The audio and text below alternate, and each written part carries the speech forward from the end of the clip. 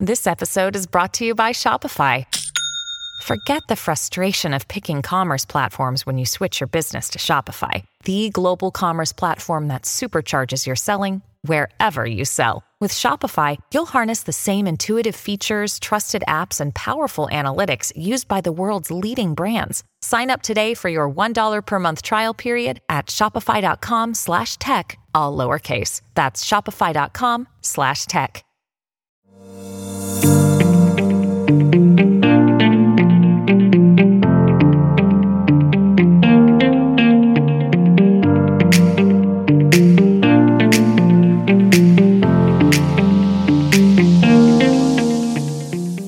Hello and welcome to Temporary Admission, the podcast where we speak to some of the art industry's most influential people to find out who they are, what they're up to, and what's next. Today we're going to be speaking with art influencer Benny Orr to reveal details on a pretty exciting project that he's been working on recently. Now, those of you who already follow Benny on Instagram, we've got 19,000 people that do, probably know a little bit about the project we're going to be chatting about today. But Benny, it's great to have you. And for those of our listeners that don't know kind of who you are or kind of what you've been working on recently, could you tell us a little bit more about yourself? Sure. It's almost like every month I kind of figure out a little bit more about exactly what I am doing. And the reason why I actually started the blog, which you're referring to right now, which is simply just my Instagram account, was because I was uninspired. And for a while, I was living in Pennsylvania, and this goes back to when I was working as a production designer for live entertainment, and I was feeling very uninspired, right? I had all these wonderful opportunities to kind of work on these big projects. At that point, I was living in Amish, Pennsylvania, and I was kind of just feeling very uninspired. And so what I started doing was I started driving myself to the neighboring cities in Philadelphia and Baltimore and New York City. And I would just go and take myself out and to see art. And in some ways, what I started doing when I started doing that was I would post about the pieces that I found interesting, the art that inspired me, in a way to remember it, but also to kind of share with my friends and family and whoever's following me at the time, my discoveries. And after a while, it became a sort of routine sort of habit where when I ran out of things to post or talk about, I would, once again, go find more things. And of course, when I moved back to New York City a couple of years later, it kind of spiraled, as obviously there's so much more to see. And over time, it kind of just developed. Artnet wrote an article, which really kind of pushed me to the bit of the front line in terms of art influencers.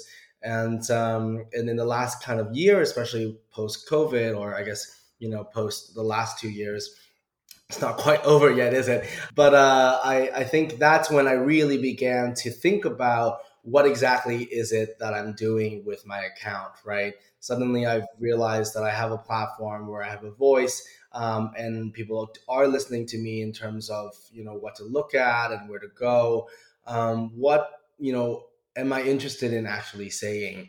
And especially with the anti-Asian hate movement, with all the politics that's been going on, I realized that there was much more to my account, to my identity on social media, than just posting about what to go see. I'm not here to be Time Out New York of the art world on Instagram, correct? It's like I'm here and more interested to actually kind of communicate my own personal perspective of art. And I think that's where I'm beginning to land, and in terms of the understanding of what my platform is. And so I guess, long story short, what I do on Instagram is I present a accessible way for people to engage with art through my own perspectives, and through sort of personal stories and engaging photography and content. I mean, it sounds like you've just completely found your niche, because 1 minute, like you say, you're designing set designs for a pretty famous pop star that we can't mention right now. And the next minute, you've created this huge Instagram platform where you've got mega galleries like Gagosian and Hauser and Wirth all following you to effectively keep up to date with art market trends and what's going on in the art world. And I think in the short space that you've been able to do that is pretty amazing in itself. But I think what would be really interesting to know a little bit more about is kind of whether you actually saw any overlap between your role as a creative director and that of building your career as effectively an art influencer. Absolutely. For the last 10 years or so, my primary sort of occupation was creative direction for live entertainment, right? Anything from spectacles to like Olympic ceremonies to Disney on Ice. That's kind of the engagement that I was working on, thinking about how do you tell stories through design, through entertainment, through that kind of cultural engine. And, exactly as you said, I think as I began to juggle between these two sort of identities in some ways with the art influence and my sort of career in creative direction, the more I realized the sort of crossovers. And in some ways, that was when I began to really see a mission in some ways, right? I was like, how can we bring art into pop culture, right? As cultural creators, if we're going to be exposing these people to all this entertainment, then why can't they come away with learning, something about contemporary art? And why does it have to be, a museum docent, like talking to you about art and this antiquated idea of art history or art education? I think there was so much more to the art world that I wanted to share. And the entertainment world was kind of the way that I was kind of engaging with that conversation. It literally feels like the more people we speak to on the podcast, the more we're kind of breaking this myth around people working in the art world actually having come from the art world or, having an art background. And correct me if I'm wrong, but I'm pretty sure you didn't study art before becoming an art influencer. And that seems to be the case between a lot of people that we're interviewing on this podcast, learning about kind of what they do. But how have you found the transition, I guess, between working as a creative director within live entertainment, which is obviously outside of the art world, and moving into the art world and, have you started collecting works? Kind of how have you found that process and what's that been like? Yeah, I mean, I think that's the best way to get into it, right? It's like discovering the joy of it, and in some ways, I feel like I'm not so jaded because I never actually studied art. I never went to my career. I still have that joy. I love it. I enjoy it. And, sometimes when I'm like loathing to post content on social, I'm still kind of like, at the end of the day, my job, today is just to look at incredible art. And I really can't complain about it. And yeah, it really has been a journey of discovery with the art world. Personally, I think as I have begun to do more studio visits in the last year, and engage with conversations with artists that I really respect and find very relatable in terms of the work that they produce. It's becoming more and more evident that even the work that I did in creative direction for live entertainment is really just my form of art. And, especially now, it's like, I tell everyone, it's almost like I do it. I tell everyone that I have to do it, right? Beyond the things that I want to do with entertainment, with, my new company that I just started, a big part of it is also painting. After seeing and looking at paintings and studio, doing so many studio visits, there is this like yearning, I think, personal for me to really pick up a brush myself and to paint again. I mean, I've painted in the past. I know how to use oil paints, and I can draw from my background in architecture.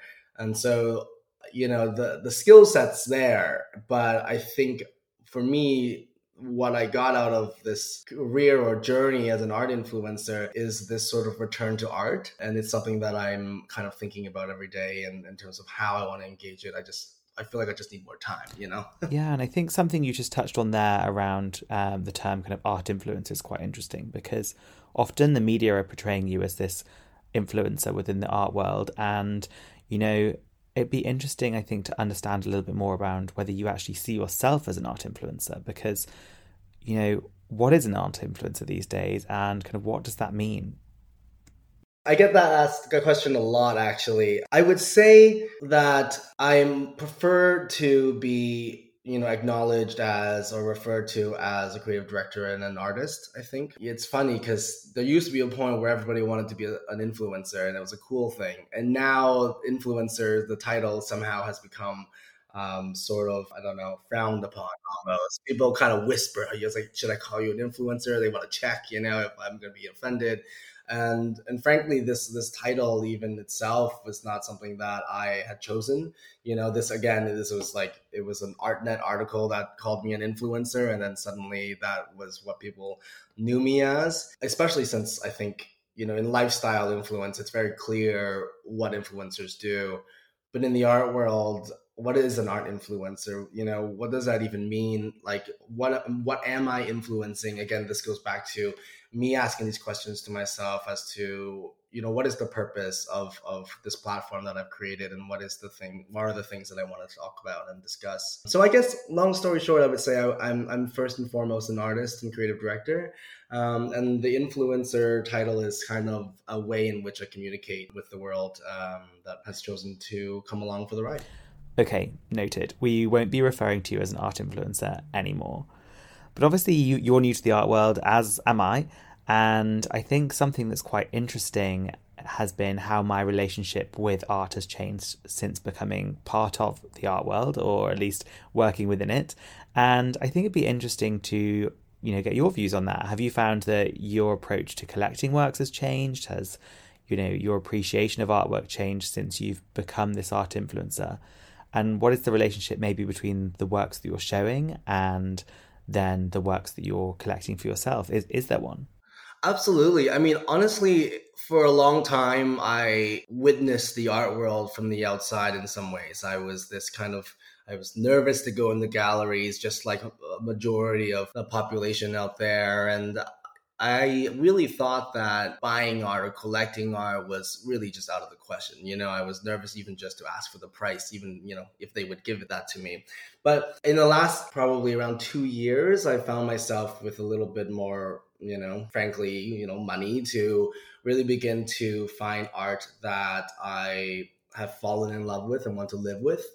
And, particularly in studios, I find, the more I get to know an artist and the more I understand their work, the more I can feel like I can relate to it. And for me, collecting has in some ways been very natural, because, my resources are limited. I'm not racing to buy a million things. In fact, I just really wait for those moments, when you stumble upon something that you can't stop looking at, and then, and you can't stop thinking about weeks after. And that's kind of my guideline, is that, like, my partner and I, we really try to be very selective. And so we have, built a little humble collection in the last little bit. And surprisingly, actually, well, not surprisingly, now that you can think about it, is it's mostly composed of female artists, POC artists, a lot of, Asian diaspora art. And again, I think ultimately it has been kind of interesting to really step into the collector's shoes, because suddenly I think I have a different approach and understanding and appreciation for the art as well.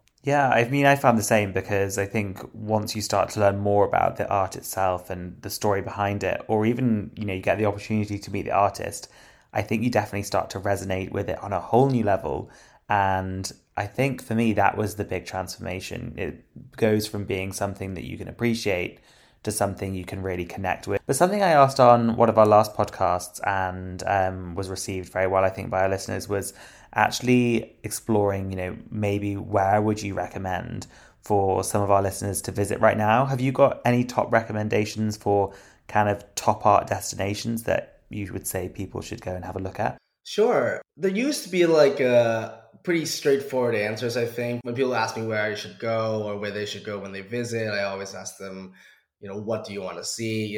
I'm infatuated with the Van Goghs at the Met and in love with the Matisses at the MoMA. It really comes down to what you're looking for, I think, is the answer. Often lately, particularly because I think I've just been so busy, I've been a lot more selective. I used to, again, I was like going to see everything, right? And that was the kind of the MO of seeing.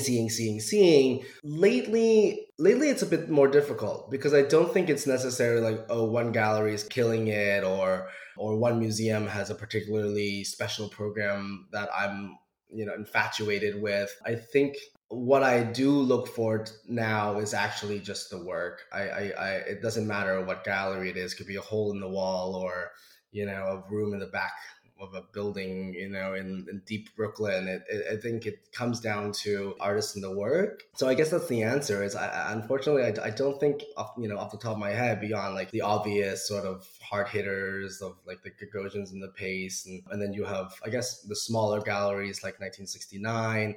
It's one that I've been watching pretty closely. It ranges. It definitely, there's no sort of like, that's where I go, Yeah, I guess how people have enjoyed art has changed also during the pandemic. That's only natural. And I guess now everything's opening up again. There's new hotspots that people can go and visit, and that they'll also want to visit. They will have seen things on Instagram that they haven't been able to get to because of travel restrictions or lockdowns or whatever reason. So it's nice that, that things have changed, that people are appreciating art in a different way. But I think one thing that I think is particularly interesting, and obviously we're definitely here to talk about today, is the project that you've been working on. And I know that obviously I already know what the project is, and a lot of people that follow your Instagram will also already know what project it is you've been working on recently, because it just went live, and I think it's fair to say it's pretty cool. But for those of our listeners that don't follow you on Instagram and maybe haven't had a chance to have a look prior to this episode going live, do you want to tell us a little bit more around what it is you've been working on recently? Absolutely. So my baby that is currently launched right now is a project that I started with an artist named Cyril Lancelin. He's based in Lyon, France. And together we have created the world's first fully integrated virtual reality environment, right? It's a place in the metaverse that you can go to, and you can meet up to 32 people in there. There's full integration into Spatial's VR platform. And the idea is actually what we're doing is we've built the space that you can access. It's a social space, and we're actually selling it as an NFT, right? And so it's kind of, like pun intended in some ways, meta, because this is the first instance in which we are aware of someone taking a virtual piece of real estate and that's fully integrated, right? Not just a 3D model, and having it be sold as an NFT. It kind of builds off of the idea that if we are indeed going to be spending more time in the metaverse, our everyday lives, we'll have spaces in which we will host our friends and family and decorate with our own photographs or NFT art, then eventually what we're going to actually start to really look at is the quality of the spaces that we are using, right? Like, what is this virtual space? What will my virtual home look like? And so this is the first case in which we're like, okay, well, virtual spaces have value, and particularly well-designed spaces. And so we're really hoping that with this launch of this NFT, we can really begin to open not only a creator's economy of designers, architects, creators out there that are interested in designing in 3D space, and allowing them to know that they can build a business out of doing this on their own, right? But also it's a much more decentralized idea of what the metaverse can be, right? Right now, it's a lot of talk with Facebook and Microsoft and Niantic. Like, there's all these companies trying to get into the game because everybody wants to be the predominant metaverse that people use, right? Whoever kind of has the most users, right, will ultimately kind of lead the way in which the metaverse develops. And I think for us, as two artists developing this project, it was really more about putting our foot forward and saying, look, it doesn't have to be a big tech thing. It can be something that is grassroots and designed by artists for people. And most importantly, the quality of which our designs have a very real impact on the way that we will live our lives in the future. And so, yeah, that's kind of what I've been working on. It's now launched. It's publicly accessible on Spatial's VR platform, and you can get to it through the website, spatial.io, their app on the Apple Store or Android, and also on Full VR, which is what I recommend people, if you do have a headset, to use, because there's nothing quite like a fully embodied 3-dimensional virtual reality experience. Wow, I mean, that is a lot to take in all in one go, but it certainly sounds fascinating. And if the feedback you've had online already is anything to go by, I mean, people are pretty amazed by what you created, and it sounds like it could be the start of a pretty exciting chapter, potentially almost, like the dot-com boom when websites were first invented and that kind of took off. I wonder whether virtual spaces within the metaverse is essentially the next version of that. I don't know. But for those of you that are listening to the podcast thinking, oh my God, what is a metaverse? Essentially, if you didn't kind of gain it from what Benny was saying, it is a 3D space that exists within the internet that you can inhabit or you can go and experience, and you can create your own kind of houses or your own virtual rooms where you can have this space to yourself, either privately, as kind of we'll touch on, or publicly, so you can invest in spaces within metaverse neighborhoods, for example. And it is almost like a step on, fundamentally, leaps and bounds ahead of immersing yourself within a website with a headset on. You are therefore in the metaverse actually experiencing a whole new environment. But yeah, Benny, it sounds like it's almost like an iteration of the dot-com boom all over again. I don't know.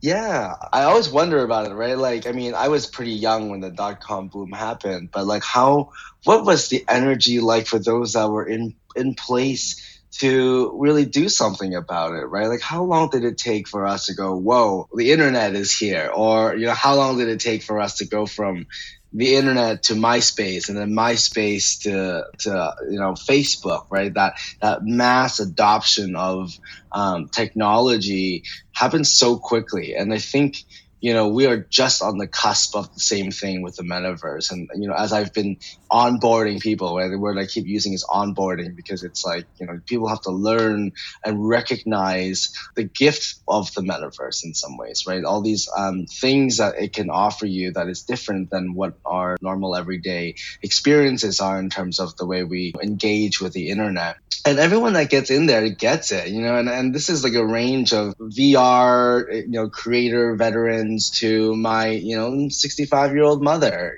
and they both get it very quickly. And it's kind of funny because people tend to label VR technology as this sort of, kids will get it, Gen X, or nerds or video gamers will get it. But no, I really think that our challenge as, people that are really metaverse evangelists is really to get people up online, because the moment they're in there, they get it. They're like, wow. It's a 0 to 1 moment. It's very obvious, and I'm excited for people to recognize that, experience it firsthand, and I hope that the meeting place is an enticing enough piece of exploration of real estate, of architecture and art, that it will draw people into at least giving it a go. Because I think once you give it a go, you're in it for good. I think that's such a good way of looking at it, for us to potentially be on the brink of something that could be, in 20 years' time seen as the new dot-com boom, especially within the art world. That's like super exciting in itself. And, we all, like you say, experienced the viewing rooms of 2020 where no one was allowed to go to a gallery, and I think everyone seemed to embrace those relatively well, from my understanding. I mean, there was definitely, by the end of it, fatigue, certainly from, endless scrolling on PDFs and not really wanting to, go to another virtual viewing room. But people were quick to adopt the new technologies that, allowed them to still do their business. But something like this with the NFT that you've made, I mean, it's essentially allowing that to be taken to the whole next level, if you will. I mean, if a gallery wants to, they can literally be sending their clients into a virtual space within the metaverse to view artwork. I'm actually very excited to see how the art world responds to the metaverse as well, because actually the way that this whole project started was through Spatial. They reached out to me from an influencer's capacity and was like, "Oh, Benny, are you interested in curating an NFT art exhibition in one of our existing virtual reality gallery spaces?" And I immediately responded. I was like, "I'm interested in the technology and I'm interested in curating, but what I would like to do instead is actually think about it differently, right? In the physical world, you have a gallery space and you kind of have to look at what you're exhibiting and figure out how to place it amongst the existing architecture. right? And in the metaverse, the role can actually be very much so reversed since you can build anything from scratch, right? So, my thought was like, think about, if you have a sculpture, in the middle of a room, instead of trying to be like, where do we place it within the room? You can begin to think about the space extrapolating from the sculpture itself. So suddenly you're actually responding to the art. And as you're experiencing the sculpture, you're actually in an interstitial space in some ways, right? You're actually part of the fullness of the experience of the sculpture. And that's kind of where my head was kind of leaning, right? Like, how can we begin to curate exhibitions where the spaces are actually built around the art? And, of course, once I met Cyril, and his background is from architecture as well, and, his work deals with sort of that liminal space between physical and digital. He's been making these renderings of these sort of surreal and unbuildable architectures. And while in the physical world, his body of work includes these sort of large scale, building scale, inflatable installations that make you question and look at your own body and the sense of scale and its kind of placement within a large urban context. And so when Cyril and I connected, we really bonded over the fact that we thought that there was so much potential in the metaverse that we were exploring. And ultimately, as we were designing it, we also realized that in the metaverse, beyond its sort of offerings of infinite possibilities, we realized that in the metaverse, because architecture no longer needs to fulfill any sort of productive or at least less productive functionalities, right? Like, insulating us from the climate outside, or having, windows, or wheelchair ramps and all these different things. Once we take all those things out, once we distill architecture down to its rawest form, we're left with just like the architectonics, the very basic elements of architecture. And then suddenly it feels like architecture is in its fullest fruition.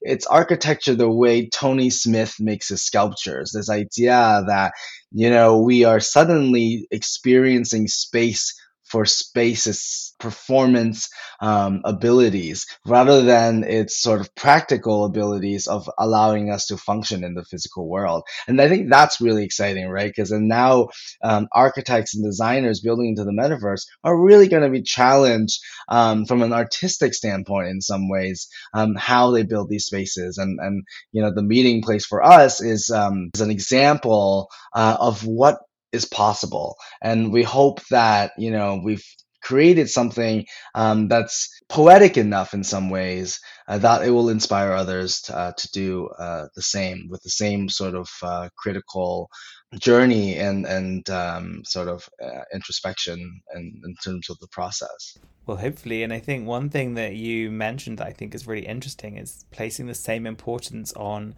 the aesthetics and the beauty of a space, and thinking about it outside of necessarily its functional form, because we've all experienced over the last 2 years how much of an effect a space can have on our mental health. And there's no reason that if we're going to be spending more time in these virtual spaces, that surely it's not such a big leap to assume that ill-designed virtual spaces that haven't got the same care and attention and detail, that they'll also have a detrimental effect on our mental health and well-being. So we should be placing just as much importance on getting these spaces designed correctly to actually enhance our mental health. I mean, people often have such a perception that using digital platforms is actually bad for your mental health. And I mean, maybe it is with some forms of social media, but that doesn't always need to be the case. And I think maybe this is a prime example of where actually we could be designing these platforms in order to actually benefit people's mental health. If we're going to be spending a lot of time in these spaces, ultimately,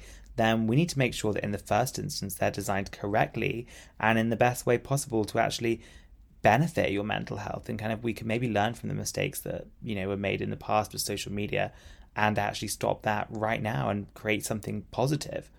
Since we're placing such importance on the actual design of these spaces, what would be really interesting is to understand maybe more around how you chose Cyril and, why it was you chose Cyril to work with on this. It's clear that you and him have been able to work together to create something pretty beautiful. And in reality, I'm assuming in your position, you could have chosen quite a few artists to work with on this. So it'd be great to understand why it was you chose Cyril. Could you tell us a little bit more about that?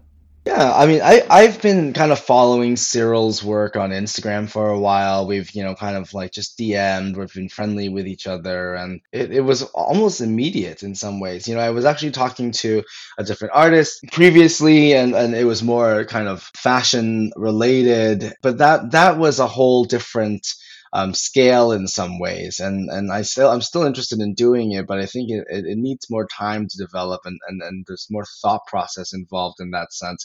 But with Cyril, there were a couple things, right? Like again, he was building these unbuildable spaces before, and so it was very logical in some ways. I was like, wow, with the technology of VR, we can actually begin to unlock these spaces. These unbuildable spaces are suddenly inhabitable, and so that was very clear. Cyril also brings his incredible talent of understanding 3D software and modeling, and so that was very integral in our ability to really be precise about what we were trying to create, because Cyril was capable of modeling it himself. Of course, one of the learnings that we had was like, there is this promise of, oh, okay, any 3D savvy person can suddenly become a metaverse architect, but there was a lot of work to it. It wasn't as simple as exporting a 3D model and then importing into a VR platform and then off you go. There was a lot of engineering challenges. There was a lot of lessons in learning how to be reserved. I think the word is, to be reserved in the use of technology. I think it's very exciting, and there's a lot of dreams and potentials with the metaverse and VR. But one thing we quickly learned is that even though we're excited about it and there's a lot of things that we want, the technology is not quite there yet. We are like on the first Google website in some ways, right? But we're looking for something like Squarespace when we got the first Google right now. And so it was a lot of being understanding of, okay, well, I would love to have clouds floating by, that look real and give this sense of motion as if we're really floating in a virtual world. But the way in which clouds are currently rendered aren't these like 3D volumetric clouds. They're actually very kind of theatrical trick almost, right? It's actually like a transparent image that's far away moving on, animated to move in one direction. So if you actually get up close, you'll actually notice that it's not actually a 3D object or a 3D volume, rather it's a 2D surface moving at a distance. And there's things like that where I was like, you know what, like I'd rather not have clouds if they're not going to be amazing. And so what we were able to do was to be able to be, reserved in our use of technology and say, we're not going to do the clouds today. But what we can do is use our attention and to focus on other things like making the textures render better. And so really finding, where are the boundaries of the technology, pushing it further, but also respecting, the results, right? Respecting that if you do go too far, you begin to get a little overzealous. The experience of it actually gets hurt or diminished by our zealousness to use the technology. God, I never really knew so much went into just even the creation of a cloud. I mean, that's crazy listening to that. Like, I mean, such attention to detail, but it's lucky that you and Cyril are kind of on the same wavelength, I guess, when it comes to making those decisions and deciding what to keep in and what to exclude. Exactly. I mean, thank God Cyril and I are both, very much so minimalists, and so it lends to our aesthetic very well as well. But like imagine, like I think for me, it's like the exciting thing is it opens not only a world for architecture, but for performance art or installation art, right? Can you imagine a virtual reality James Turrell sky space? And what would that look like? And, imagine in 50 years, we're going to have contemporary artists who's been around for decades working on these virtual art experiences. And I think for me personally, coming from an artistic standpoint, that's where my head is going. How do we begin to use the technology in all these different avenues, right? Can we write a play that's in VR? Can we do music videos? Can we do live performances? Like, how do we begin to take this technology and really begin to have it infiltrate our everyday lives and find different use cases for it? Wow, I mean, it just seems absolutely crazy that, in the not too distant future, we could be watching a play within virtual reality. That's pretty cool, I think. But you've probably touched on it a little bit already, so you might not have too much to add, but could you tell us a little bit more around how you see this project being different to all the other NFT projects out there? There seems to be so many going on at the moment. Sure. There's a lot of angles, right? I think it's like one is privacy, the idea that you can utilize the technology without having to be aligned or under some sort of big text policies, right? Right now, if you want to be on social media, you have to either follow Facebook's rules on Instagram and Facebook, or you have to follow Twitter's policies. You always have to be part of a larger ecosystem. But what the meeting place is suggesting in some ways is that this technology is different in that you don't have to be part of a larger platform in order to enjoy the fruit of this technology. You can actually begin to build these. Someone actually called it the other day a micro metaverse experience, right? Where it's insular, private, and that's sometimes all you need, right? Like if I was a private individual and I don't really want to be on another social platform and I'm not all that interested in going into this virtual plaza to talk to strangers, you could technically just buy a piece of private metaverse space in which you can host people and just keep it at that, and then you can just send your family Oculuses for Christmas and have them all connect and like meet you in your private space that you've decorated with family photos and with your NFT collection. It can just be that. And but beyond that, obviously, I think there's the openness of the technology, but ultimately I think it's about self-expression. I think in the final piece of it is it's about people beginning to really think about what their lives can be like in the future. The metaverse is happening, the internet is becoming dimensional. Like this is all coming at a bullet train speed.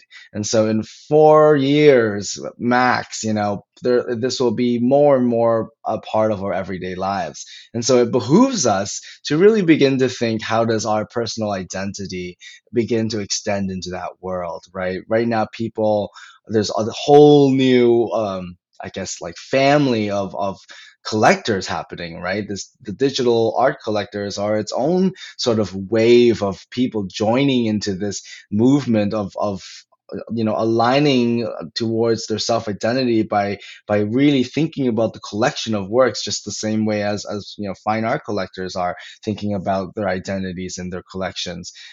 I think that's a really nice way of looking at it in terms of having different families of collectors that are almost interested in this digital form of art and these NFTs as opposed to maybe more physical art. But for me, what you just said there that maybe resonated the most was the element around privacy, because I can only see that being kind of more importance moving forward.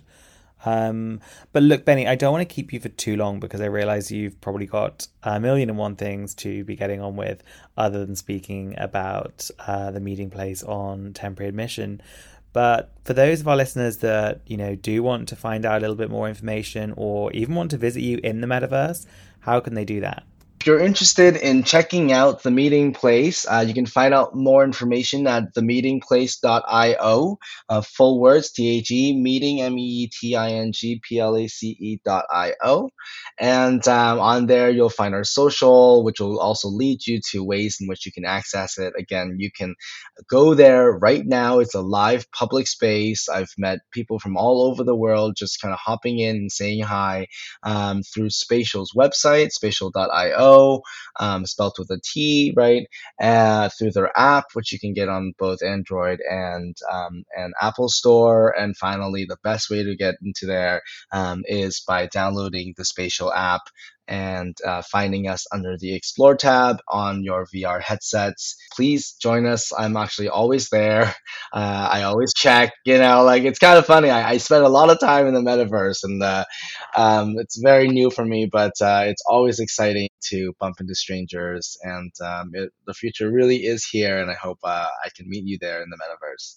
Awesome. Thanks, Benny. I'm sure we'll at least have a few Temporary Admission listeners that will be visiting you in the metaverse. So that's pretty exciting. And, that should just about conclude us for the latest episode of Temporary Admission. Make sure to tune in next week where we will be revealing another exciting project. Until then, stay safe. Speak soon.